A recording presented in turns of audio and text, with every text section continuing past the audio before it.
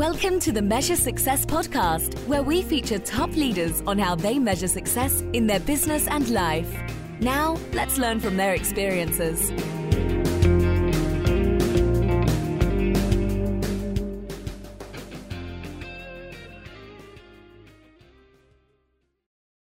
Carl J. Cox here. I'm the host of the Measure Success podcast, where I talk with top leaders about effective strategies that inspire success. This episode is brought to you by Gear Up Sports. Gear Up Sports is one of the leaders in youth apparel sports, but they also support company attire with a distributed workforce and gear to stay connected.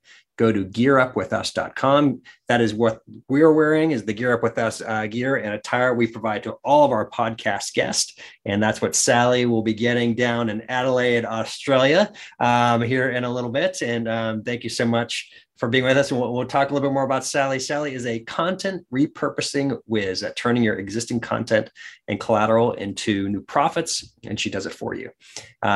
She is also a speaker, a radio, TV, and podcast host, speaker, the bureau owner, and connector and mother as well. Sally, welcome to the Measure Success podcast.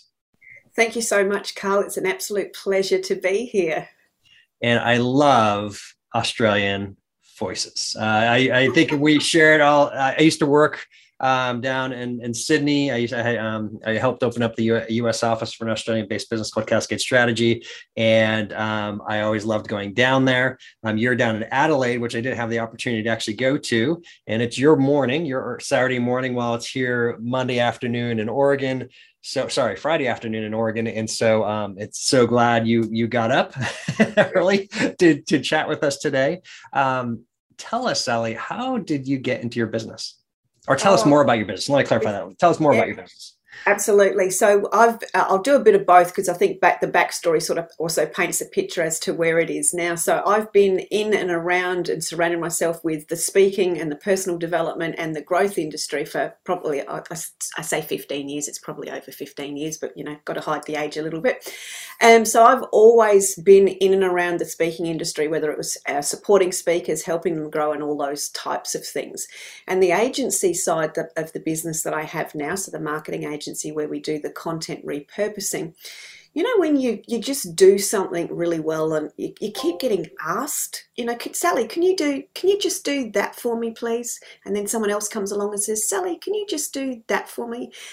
So you're demonstrating your effortless genius. And my business in that 15 years has continually evolved. I'm very much a problem solver, so I've always supported and helped the clients overcome their problems just because of the way that I think. And then I kept getting asked, or I provided some demonstration of, how to turn a book into some content. And then somebody else asked me if I could do that. And then somebody else asked me, and I went, oh my God, this actually could be a thing. And that was how the agency was evolved from being a coaching practice and a speaker support practice into this very niched content repurposing element, was because I kept getting asked to do what I was doing that they found highly valuable. And then I worked out from there that this was actually a thing that people really, really need. So my life and my business growth has been very, very serendipitous in that I've almost been led by what the clients have needed at the time to really support them growing their business. So what do you find most inspiring of, let's say, let's kind of go to a specific author, right? And so they've written their book, they've done their blood, sweat, and tears to finally get something out, right? And so what is a common challenge? So here it is, right? They have it, and here are all these books behind me, right, as I'm speaking. And it didn't take 60 days, it took many cases years and years and years of at a minimum experience, right? They feel comfortable about a book, and then they have something that they get out to the world. But then it sits there. Yeah. Right. So how do you make something that sits there and turns it into something that can be heard over and over again? Absolutely. So my journey of this content repurposing was, I actually wrote a book myself about 10 years ago. And I was challenged by one of my mentors at the time, who said to me, oh my God, Sally, you've got enough content to write 6 books. And I actually thought he was mad, because I don't classify myself as a writer in any way, shape or form. happily to talk underwater with marbles in my mouth, no problems. But what we did was we took a 45-minute presentation of mine, a speaking presentation, and the training manual that actually went with it, and turned it into a book. So that was my first insight of what can happen when you repurpose. So that was where the journey sort of started as well. But because I've had that love of personal development, and I love seeing and demonstrating and bringing out other people's inner genius, what I see is when we as individuals are so close to our material, we actually don't value it. It comes back to that inner genius thing where I was being asked, can you do this? Can you do this? When we do something so effortless, now I know a book isn't necessarily effortless, but we've put a lot of effort into it and we're done with it. So there's two scenarios. You've got this book, you've birthed it, you've brought it to life, you've got it out there, and then you sort of thank God it's out there, it's done. You're actually too close to it, you can't see it. So for me, I can go through and get the essence of the person and actually start to pull all of those gold nuggets, those teachable moments, their rants that they've forgotten, and those phrases that they say that they've forgotten, but their audience know and identify them as and with. It's all those things that you as an individual are too close to seeing, that when you bring it out, people start to highly consume it because they go, oh my God, she's back, sort of thing. She's back. Here's all the stuff. And the beauty of what we do is because we create it into short bite-sized chunks, it makes it very, very easy to consume. And it also makes it very easy to share and keep coming back. So it just helps to really elevate and amplify and increase the frequency, because you then go from, I've got this book, I've got a social media post, versus I've got a whole library of social media posts, so I can put lots of stuff out and I can, circulate it a lot more. So for us, it's pulling all those elements out and helping increase frequency, which helps elevate and get build the momentum around that topic and the products. So I'm kind of curious, from your own personal, what do you enjoy most about that process? Well, having been a seminar junkie, a personal development seminar junkie for many, many years, and always running to the back of the room until I found my own inner genius, and that's why I highlight so much other people's inner genius.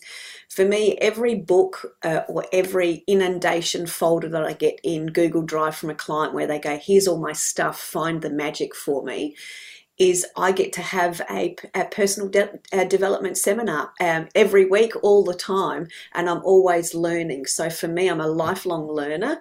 I love that for myself, but I love to be able to transfer that to the client's audience as well. But for me, it's like being at a seminar all the time, reading through people's inner genius, and everybody's has got so much knowledge, which is why I love to share it, but I actually love to consume it as much as I love to share it. So in your longer bio, you talk about being an entrepreneur, I think around 12 years old or something like that. Share with me how you got started in being in business for yourself, and how that all came about. Yeah, very much so. So I've got a somewhat rebellious streak. Some of my clients refer to me as being bossy, which is fine. So when I was at 12, I started doing riding lessons. That was my very first job. So, part-time job. I had horses and I wanted to be able to go to the shows, which meant, and mum and dad weren't financing that. So I had to work out how I could get my, my money to enter the shows. So that's how riding lessons started.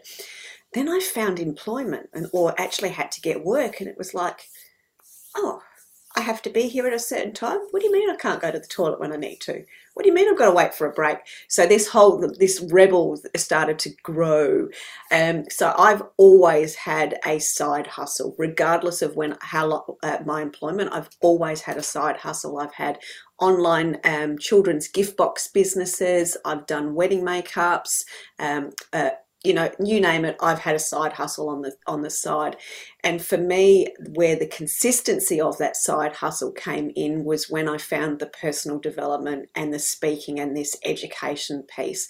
And my evolution has sort of continued all the way through in that arena. I've sort of almost found my home, if you will, being a lifelong learner and wanting other people to be able to share in that knowledge as well.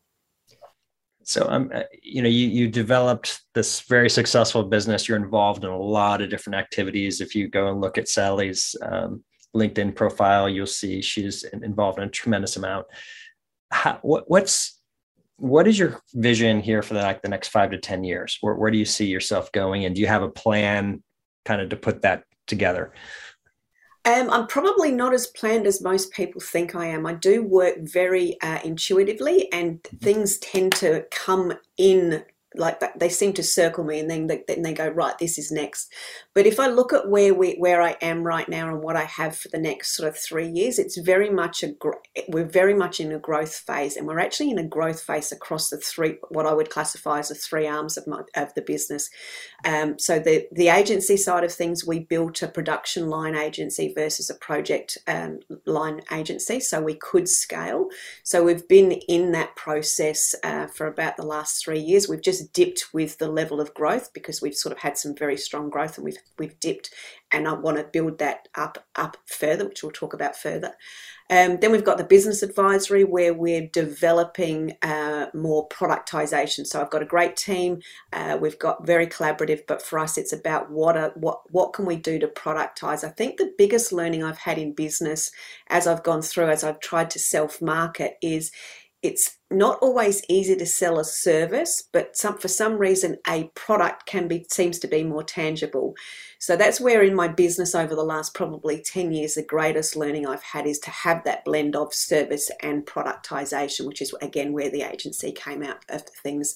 And then for us with the Speaker Bureau, it's a new bureau in the Australian marketplace. It's a new license. We're part of a franchise and licensing system. So it's a grassroots ground level. So it's sort of that growth phases.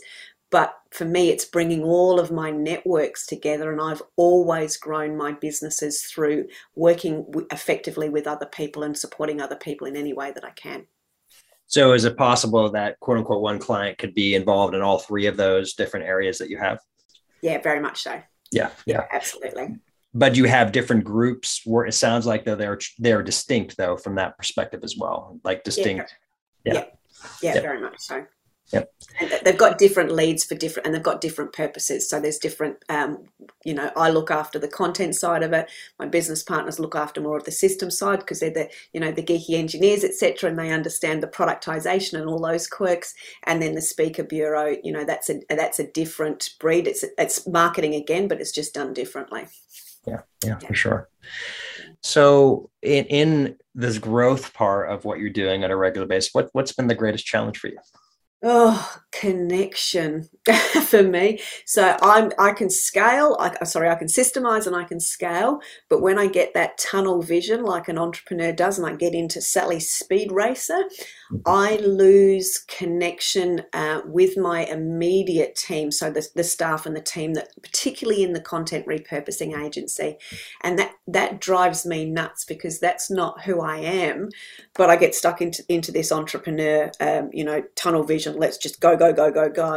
And I'm really good when we're when it's quiet and steady. I can, check in and I catch up and I'm always warm and friendly, but I feel more like a taskmaster when I get these tunnel vision on. So for me, it's been maintaining that connection, and the next phase for me is bringing in an operations manager. I've got one within the agency, but bringing an ops manager in across the top that almost helps me manage the relationships better. And we're just looking into that at the moment. That makes it. So it's pretty clear that you're still definitely getting that in the business part, right? You love doing what you're doing, right? And so that's the challenge of getting on top. I think you said something good there, like you're trying to find that operations manager to help you to create, if you may, a system on the system of the businesses, not just each distinct area that you have.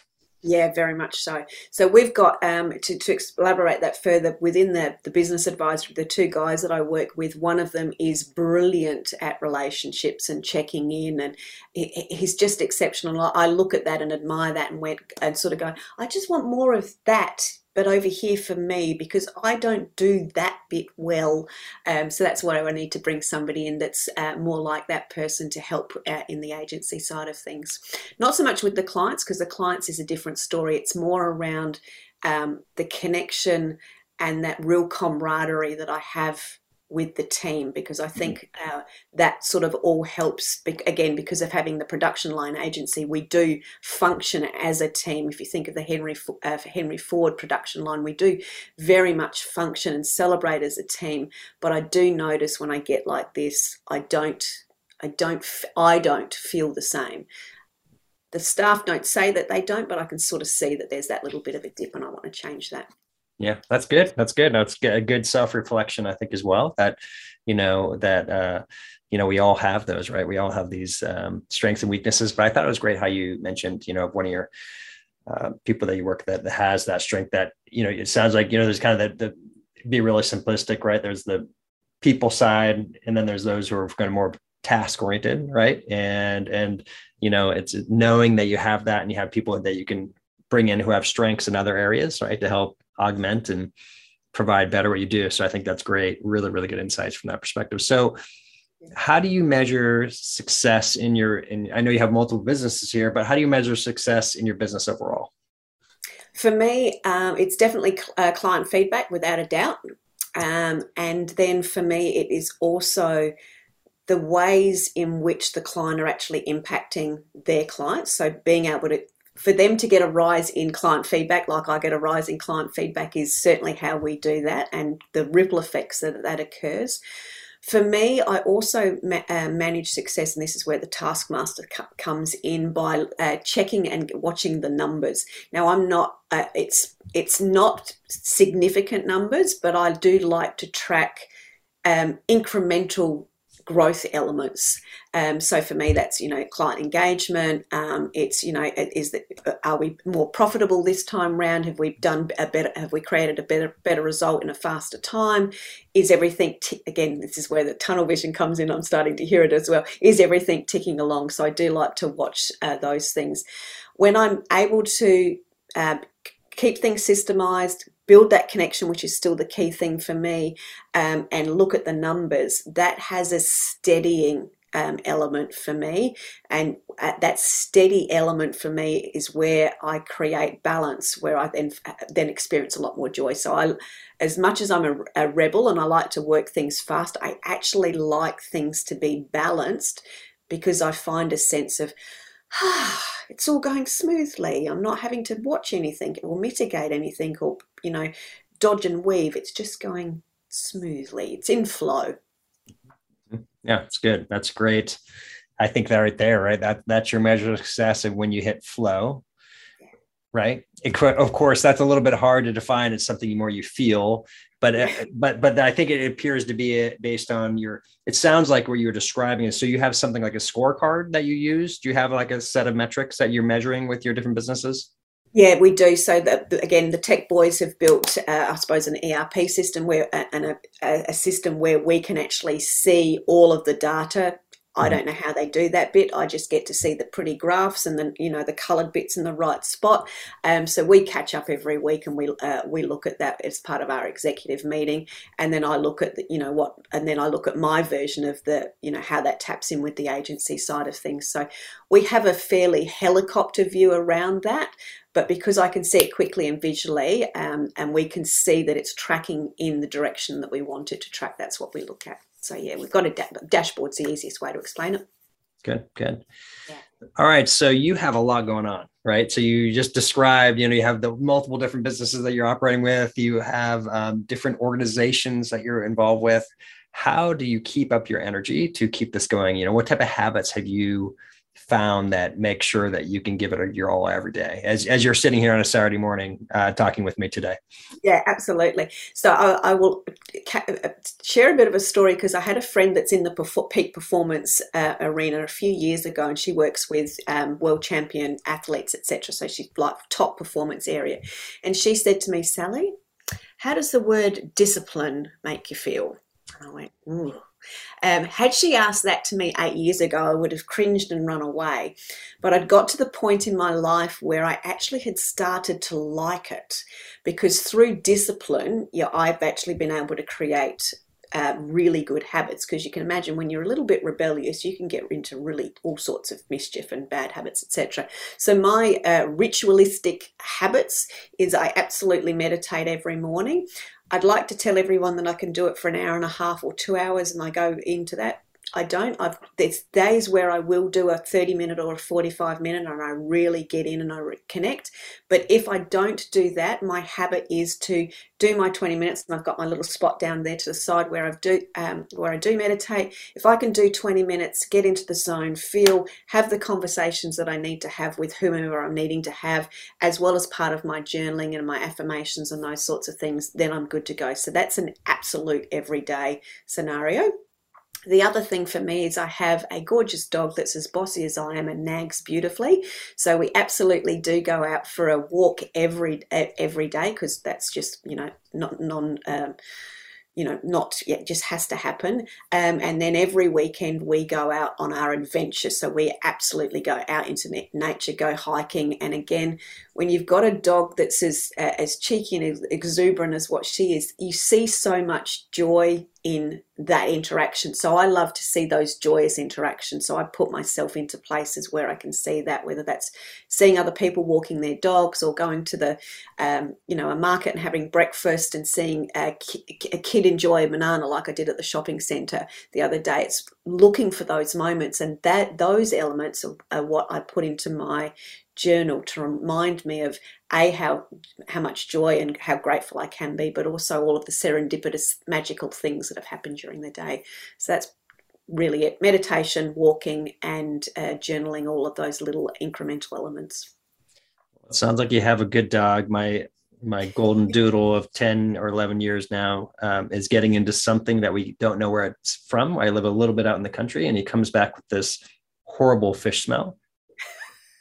And we don't know where it's coming from. And so now we can't let him be free anymore. This dog has been like in the free for 10 years, is now we have to have a leash on a regular basis, because he's made us very unhappy recently. And sorry to bring that up, but it's been a home problem at the moment. But I'm glad to hear you have a dog that you love and is making people happy.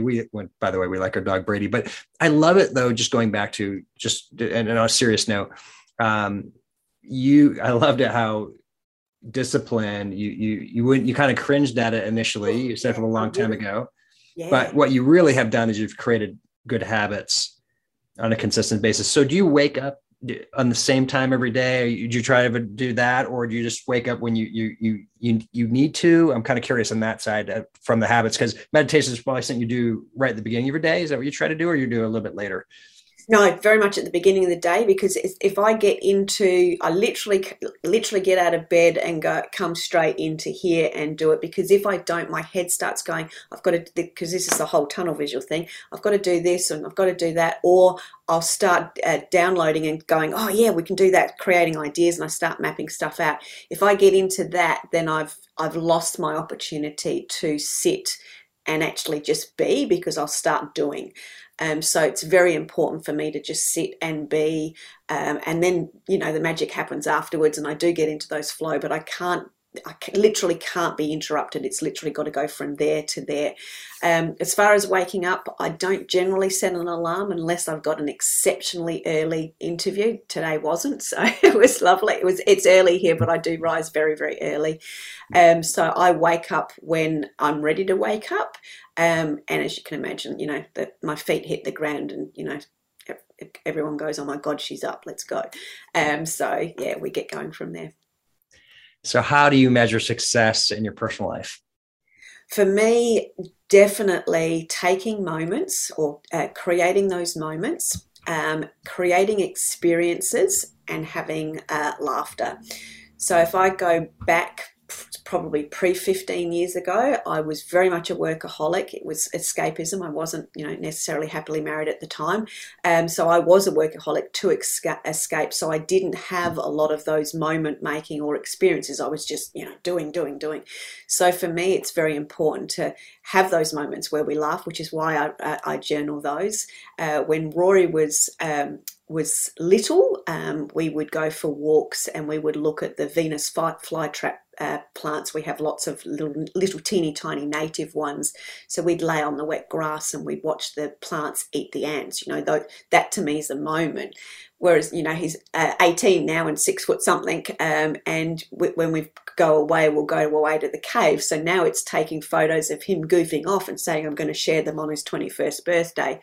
It's those it's little things that will mean a lot in the moment, but also mean a lot later when you reflect on them. And that was one of my greatest lessons when I was in that workaholic space and a family member was a little bit unkind, but at the time it was perfectly timed and has shaped the rest of my life. So, yeah. I just have to comment on when you said watching the Venus flytraps naturally eat ants. That was fantastic. That is not something you run into here in Oregon. Seeing that. So thank you for that visual. and that is the joy of Australia. There's so many things that are quote unquote dangerous. They'll eat you, yeah. Yeah.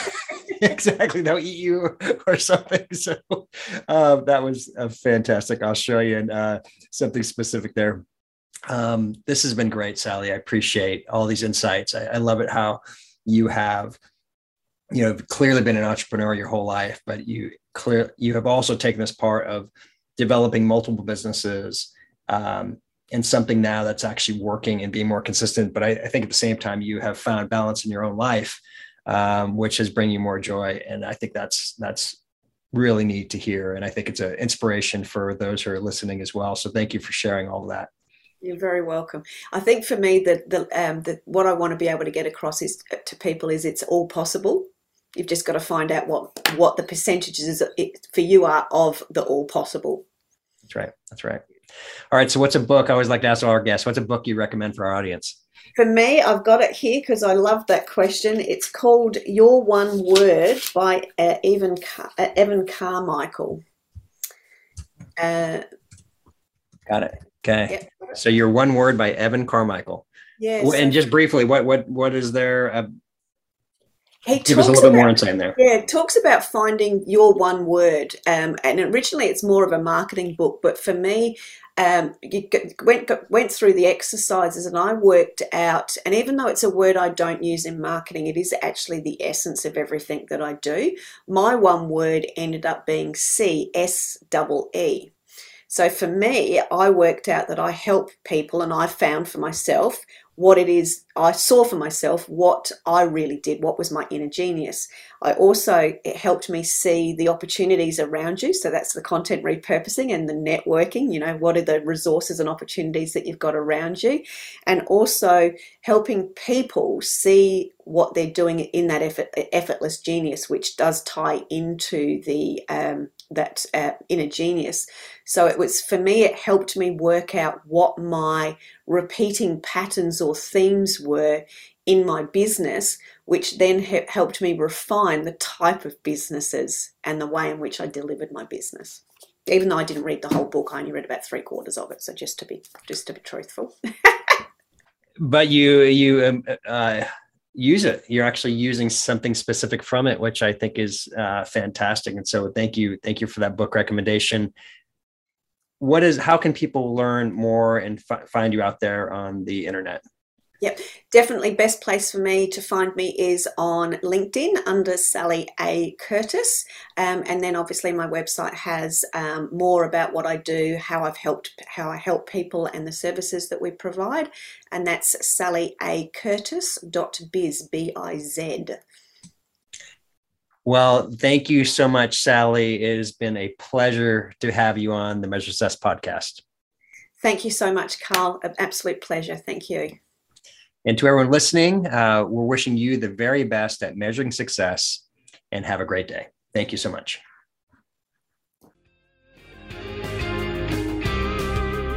Thanks for listening to the Measure Success podcast. We'll see you again next time to learn from the best. Remember to subscribe now to get future episodes.